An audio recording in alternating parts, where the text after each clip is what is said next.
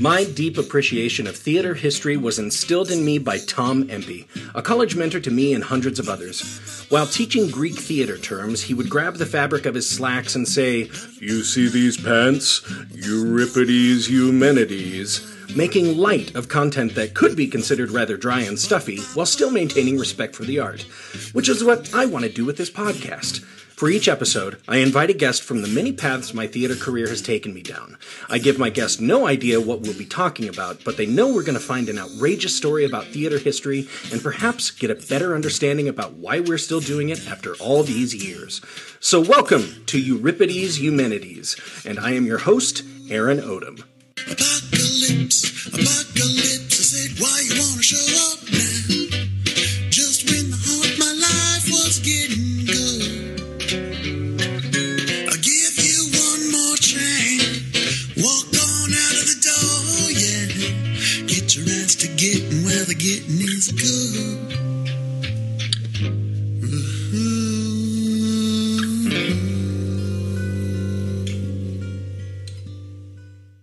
Hello, my friends and listeners. This is Aaron Odom coming to you from Trident Theater in Sheridan, Wyoming for another episode of Euripides Eumenides, a theater history podcast.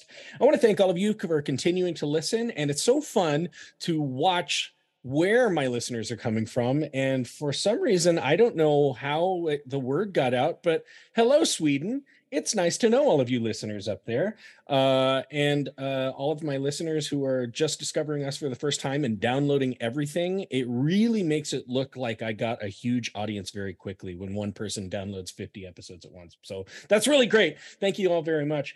I want to just go right into today. I reconnected with an old friend that I did some theater and improv with up in Seattle. This is my friend, Dan Poslins. Hello, Dan. Hello. Oh man, it's so great to hear you. It's so great to see you again and reconnect, because I had such a fun time with you on the improv stage up in Seattle. You had such a great wit and such unexpected things. I think one of my favorite things I ever saw you do, and I used to teach this in acting classes or just tell people, like, your posture, your silhouette tells a lot. And I remember we were at a rehearsal once, and we were just, getting ready to go on stage, and you were, I don't want to say flopping around, but kind of like contorting yourself into different motions and everything. And then whenever they said go, whatever position you were in, that was your character. So it could have been like a hunchback, or you could have had your belly extended out, and that was what led your character that day. I thought that was amazing. Oh, wow, thank you. I don't actually remember that, but now that you say that, I'm going to steal that from myself, because there you go. Yeah, that's like a really great trick to just get into a scene. Credit trademark Dan Poslins right there. Awesome. So Dan, we've been reconnecting here a little bit, and it sounds like post-pandemic in Seattle, which still is almost a foreign term. I think, as you put it, nobody told COVID that it's over. But it sounds like you've had a couple really cool things happen. You had a dream role come up that you got. I did. I got to play the baker in Into the Woods, which, oh man, ever since I was, I think, a teenager, when I first saw the original Broadway recording that they did for PBS. I've been obsessed with that show and that role, and getting to play it. And this is a community theater, which is pretty much the level it would take for anyone to cast me in it. But still, that's quite an undertaking for a community theater. I mean, it's a Sondheim musical. That's complex stuff. It's a huge show to put on. It's deceptively complicated, right? And it was a real dream for me to get to do the role, in front of people who couldn't leave without it being impolite. So, right. Essentially trapped there. What you call a captive audience. Exactly. That's awesome. So one of the other things I saw, though, that you had was like something of a risque like reading of some television shows or something like that. Was that what I was seeing? Oh, so friend of mine who I do improv with at Unexpected Productions, where we do theater sports in Seattle. We love Breaking Bad and we love Better Call Saul. And there's sort of like a group of us who were constantly talking about the shows. So we were all talking about it in earnest. And she decided to direct a one-off show, basically an improv show in the style of Vince Gilligan shows, Breaking Bad, Better Call Saul, and whatnot. Oh my God. So very, very average, everyday people finding themselves in incredibly gritty situations. Is that in gritty situations, basically in situations that called for them to sort of go either outside of the law or to behave in ethically gray ways. Part of the whole challenge of it was how to even capture that whole oeuvre in an improv show. Oh, right. I think God. Well, I think we did an okay job of it. We certainly had fun doing it, which was our main concern. And the audience, they all seem to enjoy it. From what we see, there you go. Okay. Yeah. And I should say that has been kind of like your primary stamp on the Seattle theater scene is you have been a long-time member of Unexpected Productions, which runs like the theater sports games. They have several different long-running shows. And I think isn't theater sports doesn't it still hold some record on the West Coast or something like that? I mean, we are the longest running live show, I believe, in Seattle. Wow. And yeah, it's I want to say we're coming up on 40 years. Is that right? Yeah, I think that's right. Oh my gosh, that's outstanding. And so for those of you who have been to Seattle or you have seen all of your friends tour Seattle, they are the theater behind the gum wall. We're actually like tucked away inside the gum wall. So yeah, just follow your nose to the putrid smell of gum festering for years out in the hot August sun, and venture inside and come see Theater Sports, which is a Seattle institution. Absolutely.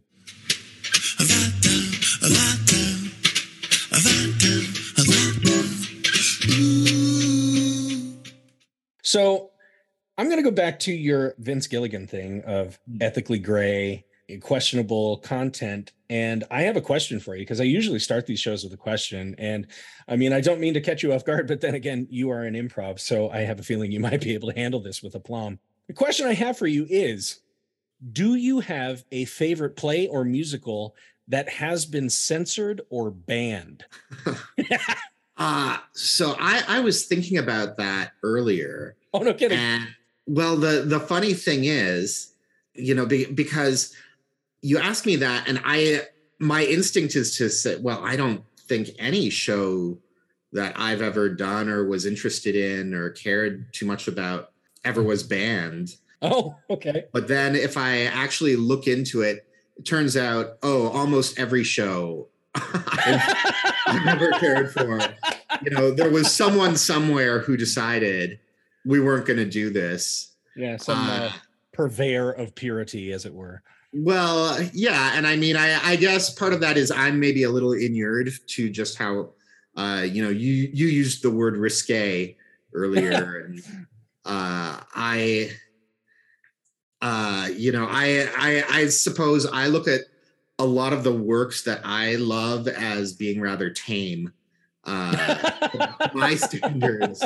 Okay. But then I think about something like The Producers, and they are actually marching around with swastikas and raising their hands, and I could understand people not taking kindly to that.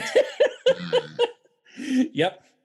And it was so funny. A few years ago, that was done here in my hometown of Sheridan, Wyoming, and on the playbill the next year, they took a cast photo at the end of it after the, final big number. And it looked nice because it's like, oh, here's the big cast and all their costumes up against the set. And that's what theater looks like, right? And then you have like 4 or 5 Nazi soldiers on the right-hand side of the picture with their swastika armbands on. And that was the playbill image for the entire season.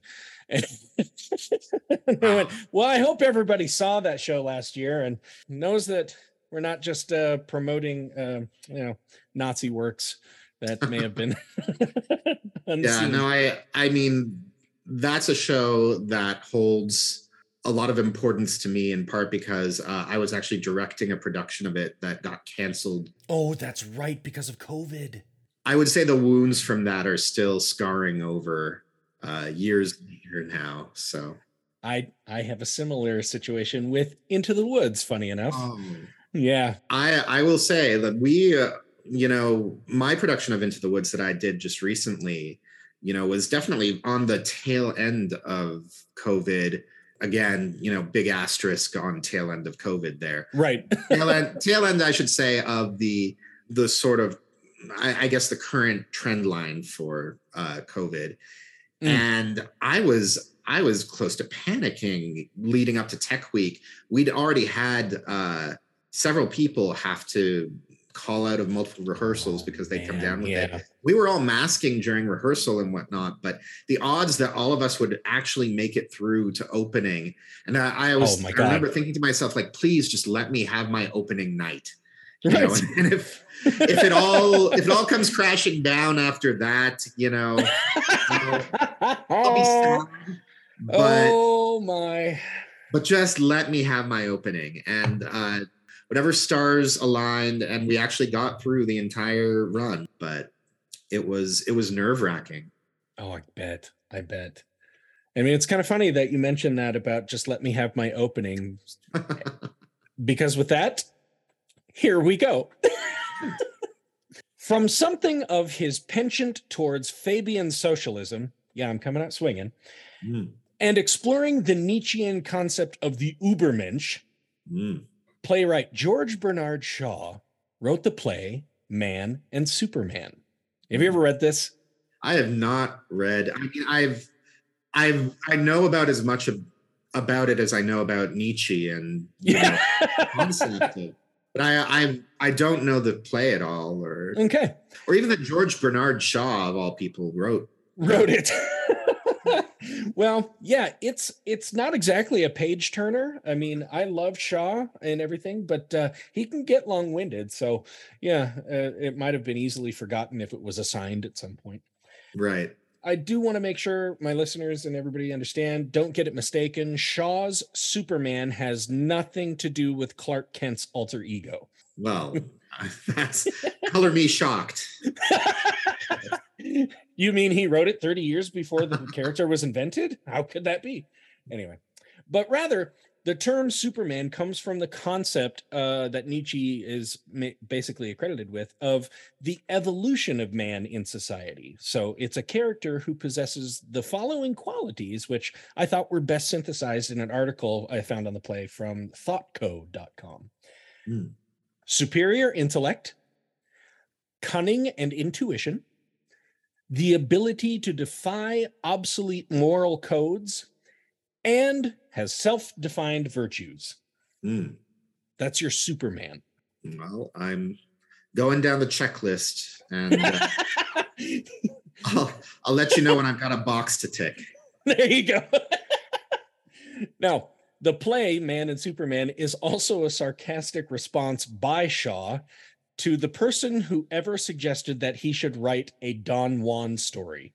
Well, he sure showed that person, I'm sure. Oh, yes, he did. So here's the synopsis of Man and Superman. The well-being and estate of wealthy heiress Miss Anne Whitefield are placed in the hands of two well-established men, John Tanner and Roebuck Ramsden. And I don't need to describe Ramsden too much. He's not really essential to the story. But let me describe John Tanner with this stunningly accurate description I found.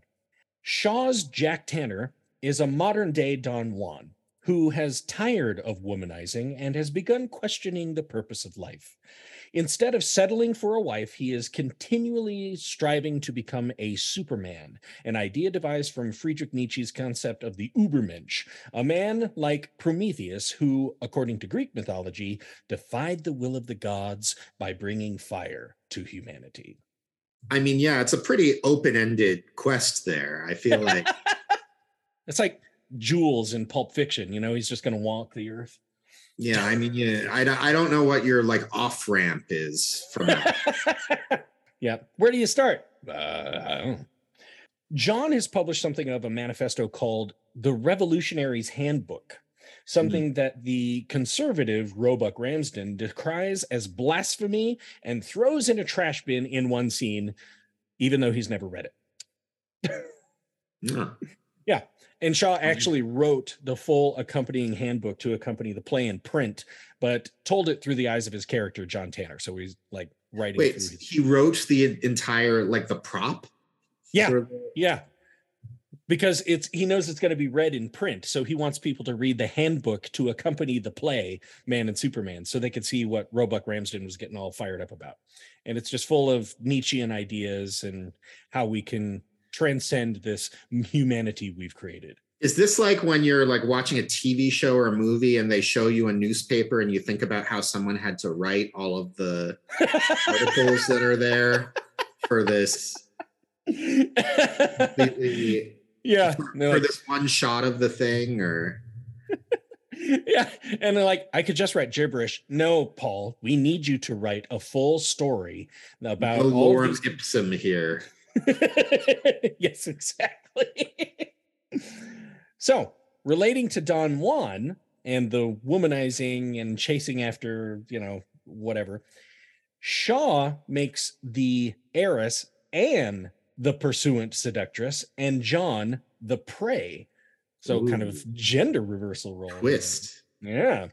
Realizing that in the early 20th century, she could probably not advance in society without marrying, and discovered that she also has romantic feelings for Tanner and makes her intentions known to be his wife. Having almost no respect for the institution of marriage, Tanner flees to Spain, but is closely pursued by Anne. Wow. I don't know.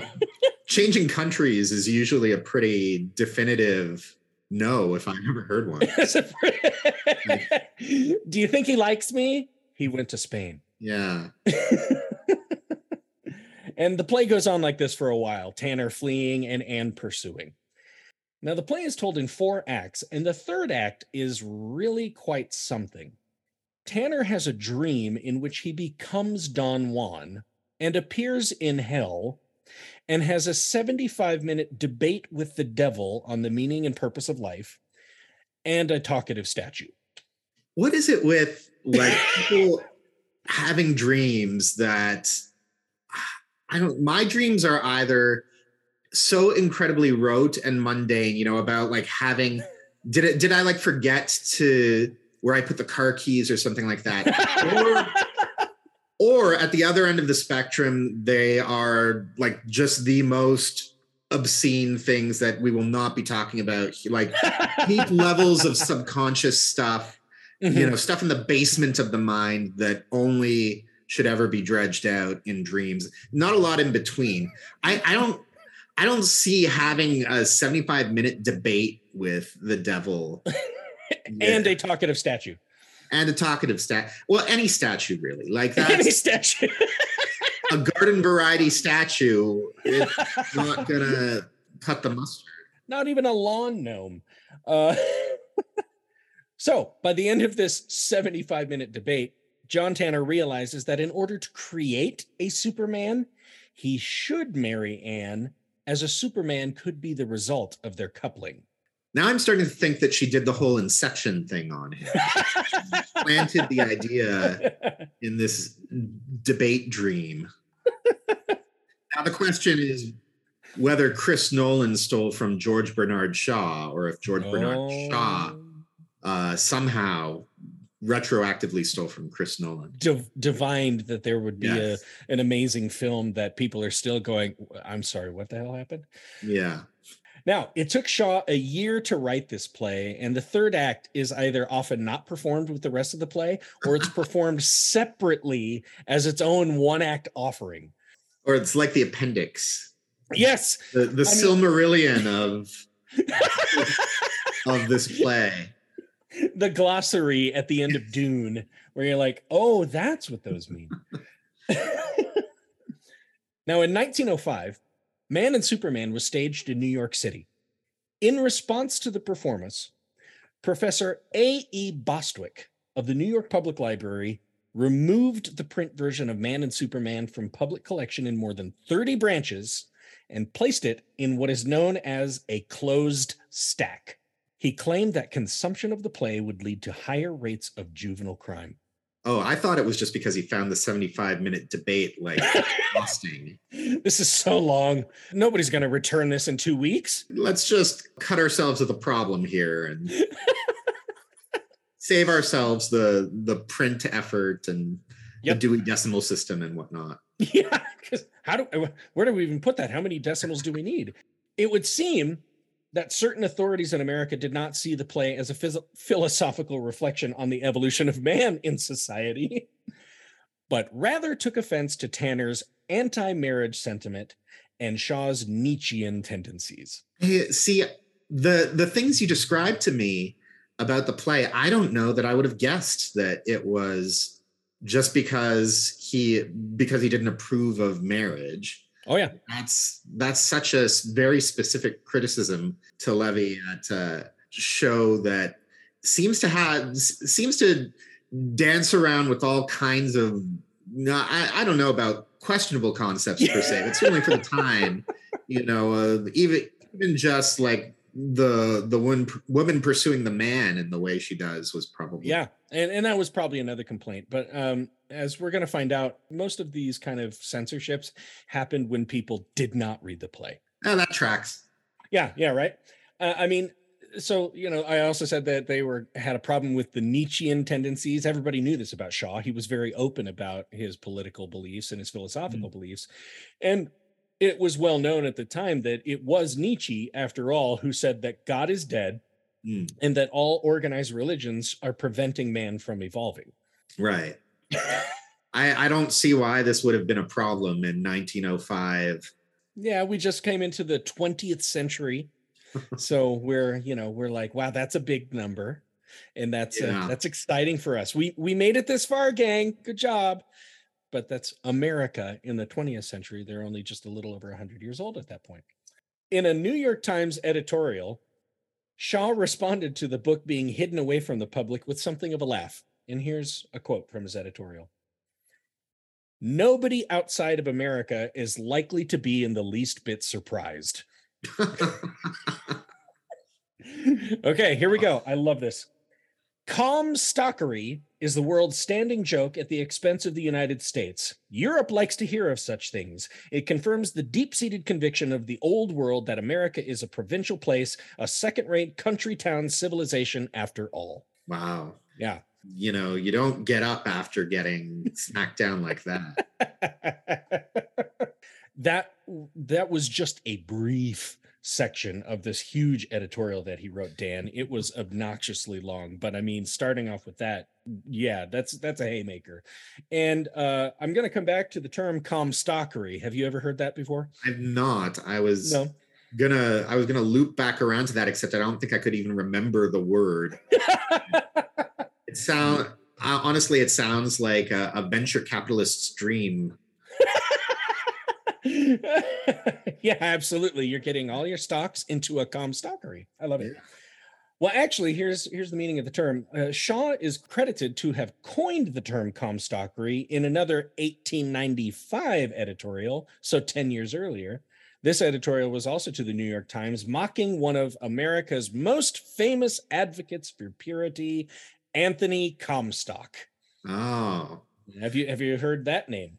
I've heard the name. Oh my word. I'm just impressed that he was using his own, I guess meme wouldn't be the word to describe it, but he was making fetch happen. Yes. Yes, he was. Yes, he was. So let me tell you a little bit about Anthony Comstock. And this doesn't even paint hardly the full picture of how completely demented and awful this man was. Anthony Comstock was a Civil War veteran who saw very little combat, but became better known for his penchant for removing what he considered to be obscene materials from American culture. And with the help of his local YMCA in New York City, Comstock formed the New York Society for the Suppression of Vice. Wow. Lots of people in the story have like really broad aims for things. The suppression of vice. It's like the war on terror. And I guess it's good to think big. Yeah, it's good to have a lofty goal. It's not like I'll take my dog on a walk every day. You might miss some days, but but the complete suppression of vice in general. I mean, like that's right up there with killing God.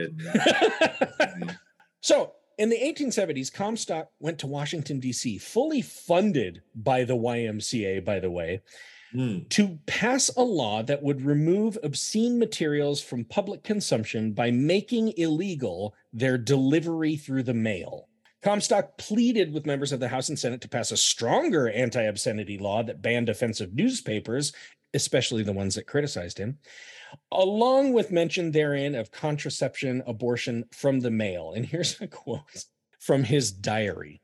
All were very much excited and declared themselves ready to give me any law I might ask for, if only it was within the bounds of the Constitution. So I'm no constitutional scholar, and this is where I also play my hand that I'm actually Canadian. Right. And, I've been living in America for quite some time now, but I do, but there is an amendment, as I understand it, that is in theory supposed to protect against. I want to say it's right near the top of the list. Okay, could be number one. I can't. Yeah. Oh, hey, you want to know what else Comstock wrote in his diary? Sure. Comstock also wrote in his diary that he was a shameful chronic masturbator. Why would you write that down? Like, what's the? Who's your audience? I just did an event for post-Civil War Fort here, in which we kind of guided people through storytelling, a tour of living history. And one of our features of that was that women in frontier times were like encouraged and sometimes even felt like they were under order to keep a diary and a journal so that there could be these fantastic stories of the frontier that could be sold and published. And really all it did was say, everybody had dysentery and 4 of my 5 children died, but I still got one and she's got the shakes, Right. So yeah, and when you think about like people writing diaries at that time, you just wonder. But even still, like you have a choice of what you put in there and what you don't. Right. And I don't know for what posterity you're leaving the whatever scratch marks of like the number of times you yanked it today or today I'm down to only 7. So I considered that improvement. So the Comstock Act was passed in 1873. That's where I recognize the name. The Comstock Act. The Comstock Act. Yeah, here we go. Comstock himself was appointed by the Postmaster General to enforce the Anti-Obscenity Act. He was given a free railroad pass for the entire nation so he could track down smut. He did it for a bus pass. That's what my takeaway from here. I had a job in Seattle where I got a free bus pass. Yeah, I guess they learned it's one of the top incentives. Okay, so here's another thing that he wrote. I love this. The mail of the United States is the greatest thoroughfare of communication leading up into all our homes, schools, and colleges. It is the most powerful agent to assist this nefarious business because it goes everywhere and is secret. It surely needs no argument here to convince the most exacting of all decent men that no department of government should be prostituted to serve this infamous traffic, nor become party to it by continuing to serve these loathsome creatures after the character of their hellish business is known. Wow. If only he could have seen the 21st century and what the internet hath wrought. Well, I also think like I think it was Mitch Hedberg who was like, I love the FedEx man. He's my drug delivery guy and doesn't know it. Yeah, right. The internet. Yeah. Oh my God. Oh, I have a friend who thinks that the like onslaught of young women who find themselves making tons of money on OnlyFans is going to leave horrific psychological scars on this country for years to come. Did you tell him about slavery? Or if we want to talk about the psychological scars on the United States, I think OnlyFans is... It's a blip on the radar. Yeah.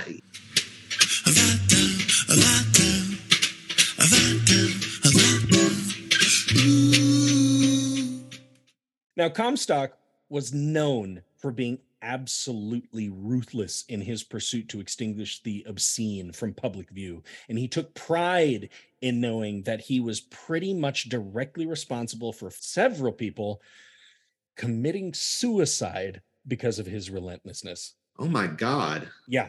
There are some horror stories, like just this one woman who was trying to get free healthcare for women or something like that, and just railed her in public, and she eventually just slit her wrists because it wasn't worth it anymore. He was a prototypical bully. Yeah, absolutely. And was happy to know when things like this happened. Wow. Awful man. So he's been doing this for 30, 40 years now. He's been busting down doors and finding awful things in bookstores. He even tried at some point to have certain anatomy books banned from medical schools. I'm gonna go out on a limb and say this guy was not all well in the head. I don't know. I mean, I know I'm doing like armchair psychiatry here, but I think some people would just suggest that he's driven. Yeah. Driven to write about his own masturbation in his diary. By finding all the smut. Yeah. And keeping it in secret locations. Anyway, so Man and Superman 1905 is staged, and Comstock had nothing directly to do with it being restricted in the New York Public Library. But when George Bernard Shaw called him out in print and made fun of his name, assuming that it was Comstock behind the whole incident because he'd been doing this for decades, Comstock then jumped into action. Oh, boy. Oh, boy. Comstock first admitted that he had nothing to do with the censorship of the play or had even seen or read any of Shaw's plays. Consider me shocked. But he was now happy to start the pursuit of having Man and Superman removed from libraries and bookstores as much as he could. Oh, Shaw. You naughty boy. You unleashed the Kraken. And furthermore, Comstock publicly denounced Shaw for his desire to display sins on stage for all to see, as he claimed the weak and poor would take Shaw's words seriously and cause untold damage to society. Oh, wow. Again, society, I think, has already taken its lumps untold before Shaw ever got into the mix. But I mean, this is like reminiscent. I mean, you and I are around the same age, and I just remember like gangster rap being denied so much because there was like talk about, hey, police might actually be hurting these kids, and like, we can't have that. And like, no, that's why they made the music in a public forum so people could hear their side of the story. Right. And then there's like Two Live Crew, who they're like, oh, these are awful and pornographic and terrible. It's like, well, they're speaking to their experience, I guess. So feel free to view it as you choose. Now, the New York Times sided with Shaw and did everything it could to discredit Comstock in print, even though Comstock had a pretty devout following on his own. Theater Magazine sided with Comstock. Oh my God. I know. Here's their quote. Shaw was often too interested in setting the world on fire merely to see it burn. It's like the cow siding with the butcher. Please take my parts. I mean, I listen to that and I think, you're only like 10, 20 years away from Chekhov at this point, who frankly tells people, the point of theater is not to solve problems, but rather to ask questions and show real life as it is so we can analyze it and then go away and go, what did I see in there that didn't please me? That's something we should maybe fix in this society, isn't it? As far as I remember, that was fairly influential. But here we have people going, we don't want to see that stuff on stage to try to fix it. Yeah. Show me minstrel shows. Oh, Lord. Woo. Yeah. Shaw just wanted to see the world burn. Here's the quote from the Chicago Tribune, who was also on Comstock's side. Literary smut, even though it is the product of genius, is unfit for general reading. Wow. Smut is doing a lot of heavy lifting in that. And I'm like, a conversation where a man is like, I'm kind of anti-marriage because I don't see the benefit in it for me or my spouse or my potential spouse, and then having a debate about the purpose of life and going, oh, hey, maybe this will actually work out for me. He ended up getting married if you stayed to the end. I mean, you had to bring it back to the point of like, that's what this was all about in the first place, which just feels like such a tempest in a teapot to begin with. You're right. It's like a mild disdain for marriage it's like declaring yourself to be a Nazi today. Yeah, right. Mm-hmm. Openly showing your hood to the world. Now, here's where things get interesting. In response to all this negative press, Arnold Daly, the producer and an actor, but he was the producer of the New York City production of Man and Superman, Arnold Daly announced that he would be launching a production of Shaw's play Mrs. Warren's Profession in New Haven, Connecticut, where he was from, in response to Comstock's objection to this. And then he was going to continue that production in New York City. So let me tell you why this would be a positive revenge tactic against Comstock in the court of public opinion.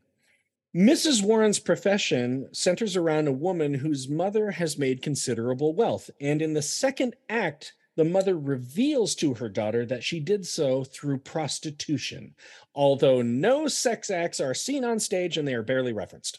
I was wondering from the title if it might in fact be the oldest profession.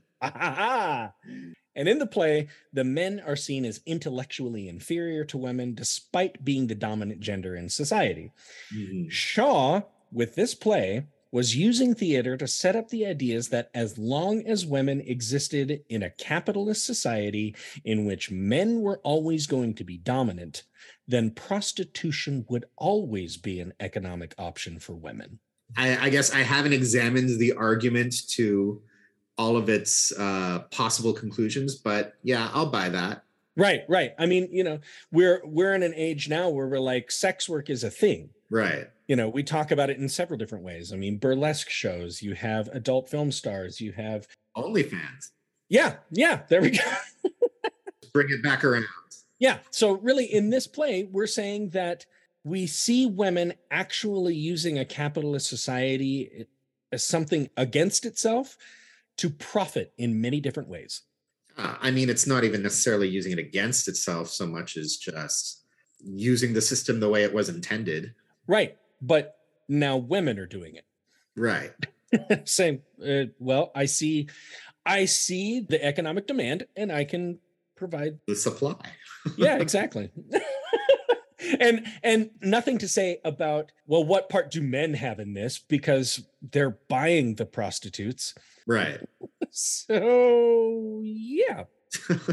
Just as promised, Arnold Daly opened a production of Mrs. Warren's Profession on October 27th, 1905, to a packed house in New Haven, Connecticut. Ooh. If we only took the word of the paper, the local paper, as a collective reaction from the audience and some notable attendees, we would think that the play was, quote, vulgar. I'm guessing there's more to this than, or you wouldn't have teed it up quite that way. Yeah. So John P. Studley, and I'm not making that name up. I'm filing that name away for future use, but go on. John P. Studley, the mayor of New Haven, didn't see the play, but was quoted in the paper to say that the play was well acted and well written, but rotten. That could be me with any number of productions.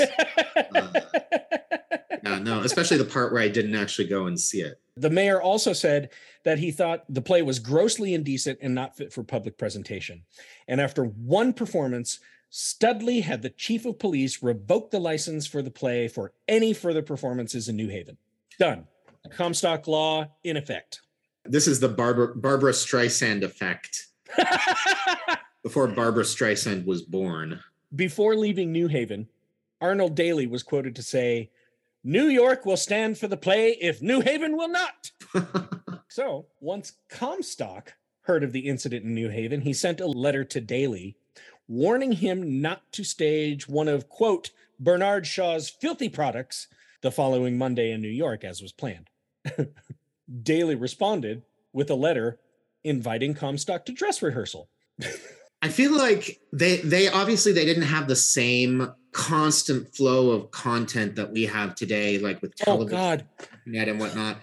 But like I would have been eating this drama up. Right. If I had been alive then, I would have tried my best to find my way in and be like, just add myself in as like another shit disturber in the pot here. Yep. Mm-hmm. This wasn't the last letter that was sent though, before the production opened. So yeah, I said Daly responded inviting Comstock to the dress rehearsal. Comstock then responded with another letter stating that there would be no need for him to attend, reminding that when the play was produced in London 2 years prior, in 1903, it was met with similar controversy and public chatter.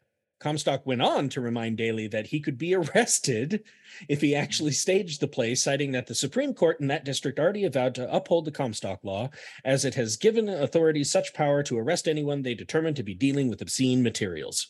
Comstock had no doubt that Police Chief William McAdoo would take care of business. Ooh, with a name like William McAdoo, you don't want to cross him. Don't you know who I am? I'm Bill McAdoo. Bill McAdoo is on the case again. Quick, there's been another Comstock violation. Fire the McAdoo signal. McAdoo.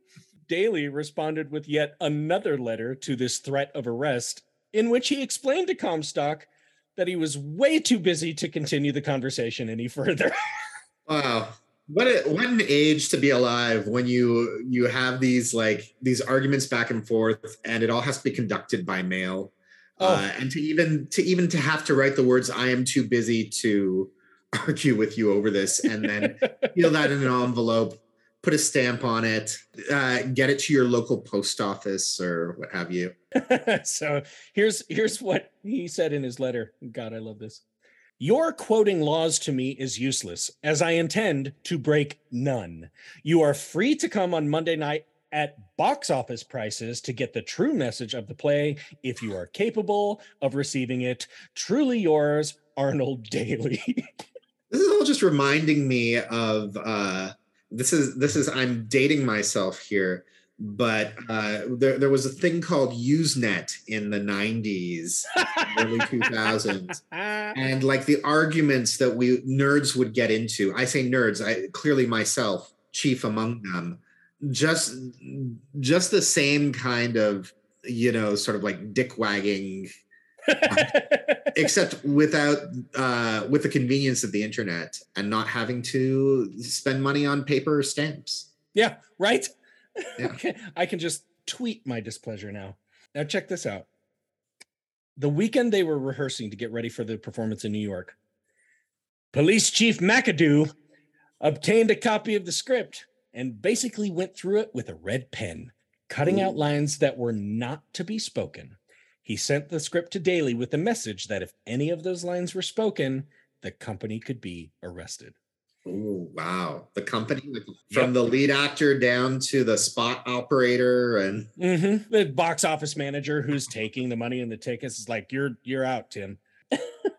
Now, Daly made the changes requested because he believed the message of the play was still intact, even with the edits. He furiously rehearsed with his cast for the next few nights until opening night. Ooh, here's a spooky thing. Monday, October 31st. Oh no. No. I'm more taken aback that they opened a show on a Monday, but that's just me. Yeah, that's usually dark. It's absolutely dark. I think the only thing on Broadway that's open on Monday is Wicked, and apparently rightfully so by the name. Yes. Now check this out. This show almost immediately sold out. And it's estimated that somewhere between 2,000 to 3,000 people were turned away at the door. Oh, wow. Carriages could not even make it down the street in front of the Garrick Theater, and kids were noticed scalping tickets for floor seats. Wow. Actors had to be escorted to the theater by cops swinging billy clubs. And here's our hero, Police Chief McAdoo. He attended the performance. Comstock did not. But apparently, Comstock did have two of his agents there who were basically ready to apply for arrest warrants upon the play's conclusion. Reporters noted that the house audience seemed to be evenly comprised of men and women, and it was noted that there were many young girls there. Oh, no. The most vulnerable population of all. The one who might become whores. Yes. A poll was placed with playbills for the audience to determine if the play was fit for public consumption or unfit. At the end of the night, the poll results were that 963 people attended the play, 576 voted, 304 voted for fit, and 272 voted for unfit. So, but what did the Fox News poll say? They said it didn't even happen. Arnold Daly responded to the multiple audience calls for a speech at the end of the performance and had this to say. Oh, boy. If public opinion forces this theater to close and this play to be withdrawn, it will be a sad commentary indeed upon 20th century's so-called civilization and our enlightened new country. Wow. He might be overselling America there a little bit, but... Well, you know, it's his job to be dramatic, so... Raise the stakes. Yes. This play was scheduled to be run for a full week. Critics were somewhat divided, and I didn't include it in here, but Daly said he would bow to public opinion. If the critics didn't like it, then he'd probably shut it down. But here's what happened. Critics were somewhat divided, claiming the play was quite lascivious in nature and that it often glorified immorality. One critic wrote the following: Arnold Daly has made a serious mistake. Mrs. Warren's profession, whatever its merits or demerits as a play for the closet, meaning you're only supposed to read it, or as an exposition of the author's views upon a sociological question, has absolutely no place in a theater before a mixed assemblage such as witnessed it at the Garrick last night. Can't please the critics, it seems. I guess not. And despite performing the play with the changes required by McAdoo, who said if you speak any of the lines, we're shutting it down, McAdoo nonetheless went to City Hall the next morning and reported to the mayor that the play must be closed, saying that the production was, quote, revolting, indecent, and nauseating where it was not boring. Now that sounds like something I'd say about a play. But... Well, okay, but so here's my question, though. Because McAdoo already went through and, like, he just used the red pen and he cut a ton of stuff from it. Yep. Mm-hmm. So was the play shorter? Was it tighter? He's complaining that it's boring. I mean, maybe he actually did the play a favor then by making it shorter. Well, I'll tell you, I mean, having read a few of Shaw's plays and actually attending a couple of them, there's those people who will watch a movie and they go, you know, it could have been about 20 minutes shorter. And I say, you know, we could cut about an hour of this and probably have come to the same conclusion. It wouldn't have been as fun or funny, but, you know, nonetheless. Like maybe there's a market out there for the McAdoo cut, especially... Especially with like our short attention spans that we all have today. Would it have been as fun though? I don't know. Because those, I'm guessing those cuts were quite juicy. So, orders were made that the license for the play to be revoked and all future performances should be canceled. Arrest warrants were issued for the theater owner, the theater manager, all actors in the production, and for Arnold Daly. Wow, that's actors already. They don't get paid much to begin with. And I mean, honestly, they probably just answered the call. They're like, this is going to be my big break. Yeah, I know. And I got a New York City performance, Mom. Oh. What are you doing? You don't need to know. I'm in production of Shadowcast production of Rocky Horror Picture Show right now. And I'm directing it. And most of my cast, I'm talking to them. And some of them, their parents are like, I really want to come see you on stage. You've never really done anything on stage. And they're like, no, Mom, you don't want to see me in my underwear on stage. Can I tell you my favorite Shadowcast line that I've seen in a Shadowcast production of Rocky Horror? Because at the beginning of the movie, they're all like talking about like trying to get the phone and like gets the phone and yeah.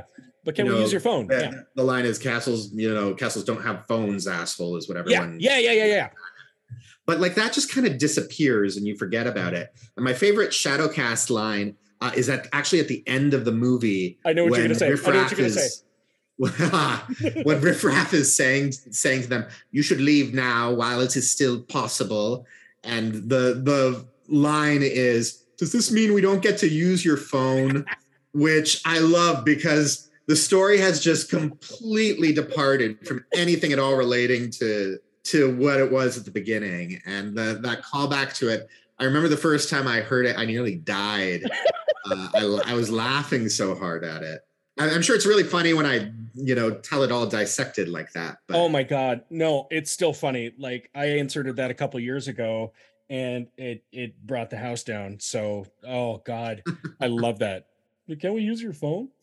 Okay. So back to the arrest warrants being made. Oh yeah. So we've got arrest warrants for the theater owner, the theater manager, Arnold Daly, and all actors in the production.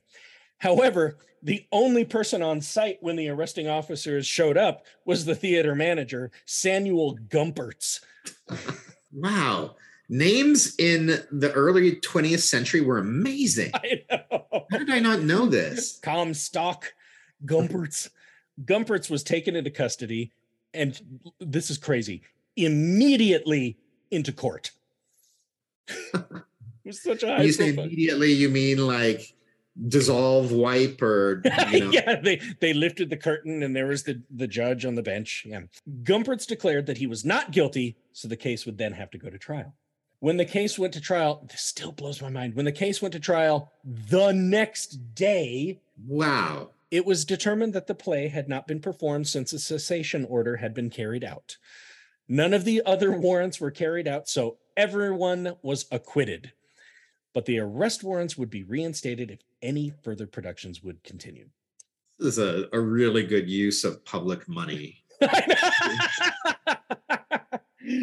Basically litigating these squabbles between these parties. All it did was got a play canceled. Right. But now all of these actors have a warrant for their arrest on their record. But then again, we didn't have the internet back then, so a background check would probably take 7 months. Right. By this time, the box office of the Garrick Theater had sold thousands of tickets for the upcoming performances, but now all of them had to be refunded. Oh, the part of me that like has been on the business side of theater before,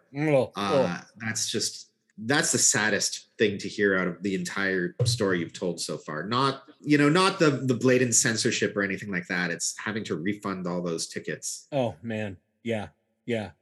And it's said that Arnold Daly invested $19,000 of his own money to get the production staged. Today, that's somewhere in the neighborhood of $600,000. Oh, wow. To lose all of that cheddar. Oh my God. Just because he wanted to put on some smut. Daly intended to submit his case to an appeals court as he still wasn't exactly sure what law he'd broken. It's a fair question. Right? You're done. You're done. For what? Shut up. Shut up. That's what. That's the word of Bill McAdoo. Yeah. And based on my research, I don't think Daly's appeal ever made it to court. Yeah. Yeah. Uh, The morning after the performance, Comstock was informed about the closure of the play and the arrests made. He is said to have responded with a chuckle. who wouldn't say have a little evil chuckle banked up for such yes. Oh, you say my evil plans came to fruition just the way I'd intended them to. Well, good morning to you too, sir. I've now decided that I am snooty and British. That's perfect. That's perfect. Oh my gosh. I should show you a picture of Comstock.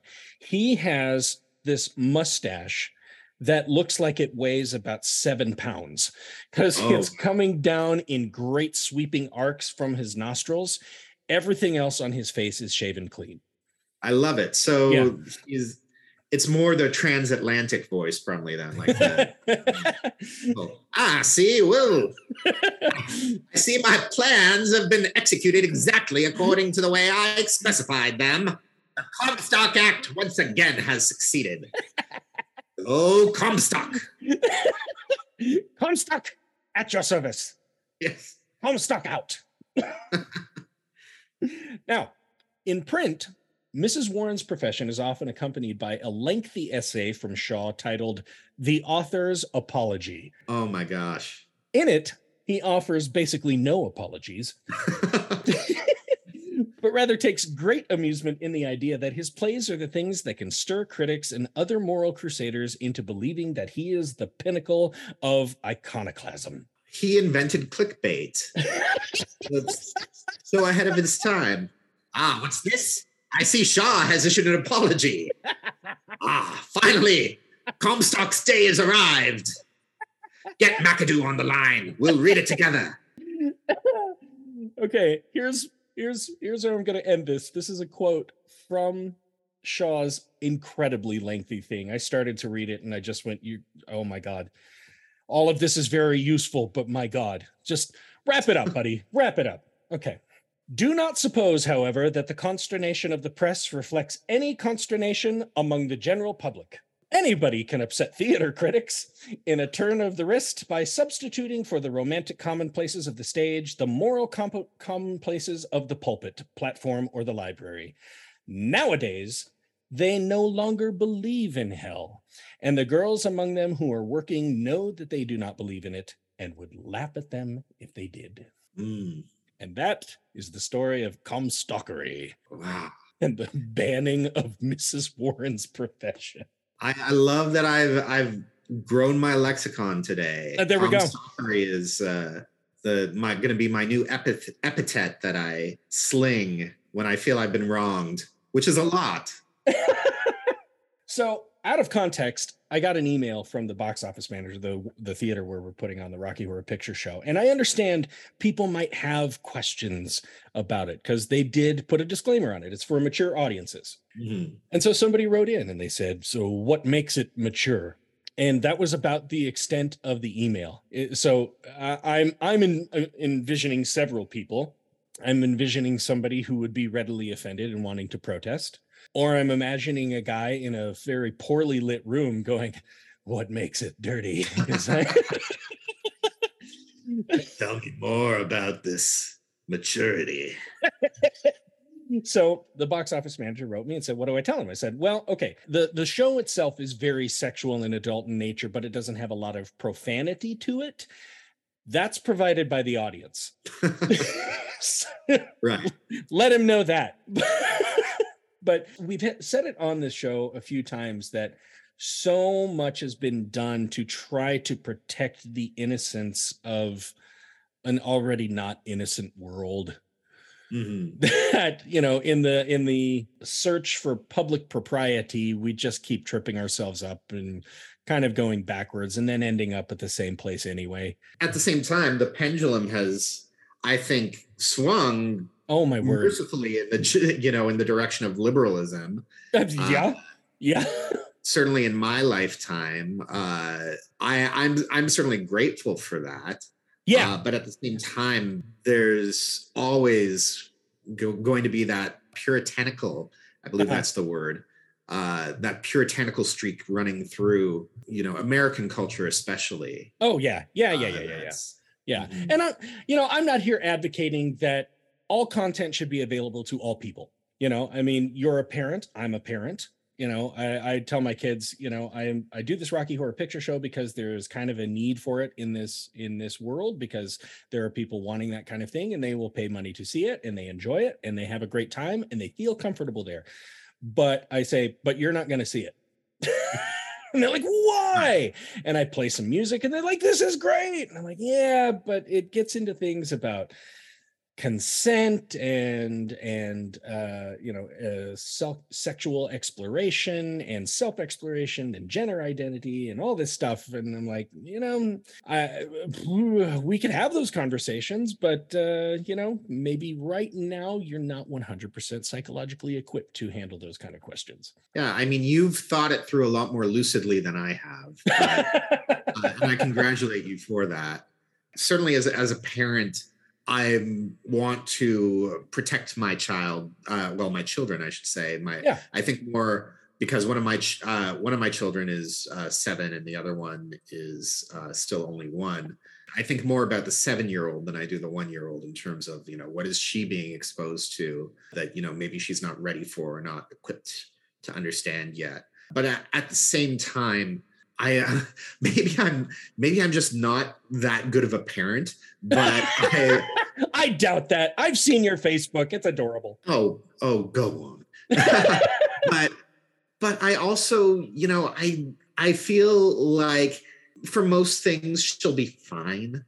Like we as a species have survived for as long as we have, and human life is so short already. When you think about all of the generations of people who had to raise their children, and then those children had to raise their children for it to eventually get to where we are, odds favor survival, of whatever naughty things she might happen to see or be exposed to or whatnot. Yep. Maybe I'm just a gambling man. Well, I think you're right, though. I mean, when you look at it, like, you could expose somebody to something that maybe the most of us would say that's kind of illicit, and most kids would just be like, whoa, I saw that. And then there might be some who they take that a little too seriously, and they start to think about it in harmful ways. But it's not, I think you're right. The numbers don't suggest that it's going to be a general situation. Well, and I wonder, in the times when it is an actual situation, and this is not to dispute that there certainly are bad and abusive scenarios that occur with all of this stuff. But at the same time, I think there are also scenarios where the problem might be the parent who's keeping a secret diary about how many times they masturbate, as it is on the child. I touch myself too much because there's smut in the world. I will end all the smut. Oh, wait, we got to do the Mid-Atlantic. Okay, yeah. I will end all the smut, see? Yes. Any smut comes before me, I'll get it with my Tommy gun. God, we're going like 20 years ahead now. Can't afford to be historically accurate when there's smut. We'll just stay the course despite mortality. Sorry, you were trying to wrap up, I think. Yeah, I think I was trying to wrap up. That was just a fantastic exploration of a really, really silly event in theater history. It is. And it is just so patently silly. Everyone involved is behaving so silly. Yeah. And it's all just so childish and immature, which I find delightful, but there's also delightful and a little bit sad. Mm-hmm. Yeah. You're like, oh, it's too bad you take yourself so seriously. Exactly. Maybe you should masturbate some more. Yeah. The diary. Well, Dan, thank you so much for coming on the program today. I really appreciate it. I hope to have you back someday. Yeah, no, I'd love to. I had a great time, and I learned, I learned a lot more than I intended to. So I understand a backhanded compliment when I get one. But For my listeners, this has been Aaron Odom from Sheridan, Wyoming, and Trident Theater coming to you for another episode of Euripides Eumenides, a theater history podcast. I'll get one out to you in another 2 weeks, and I will see you at intermission.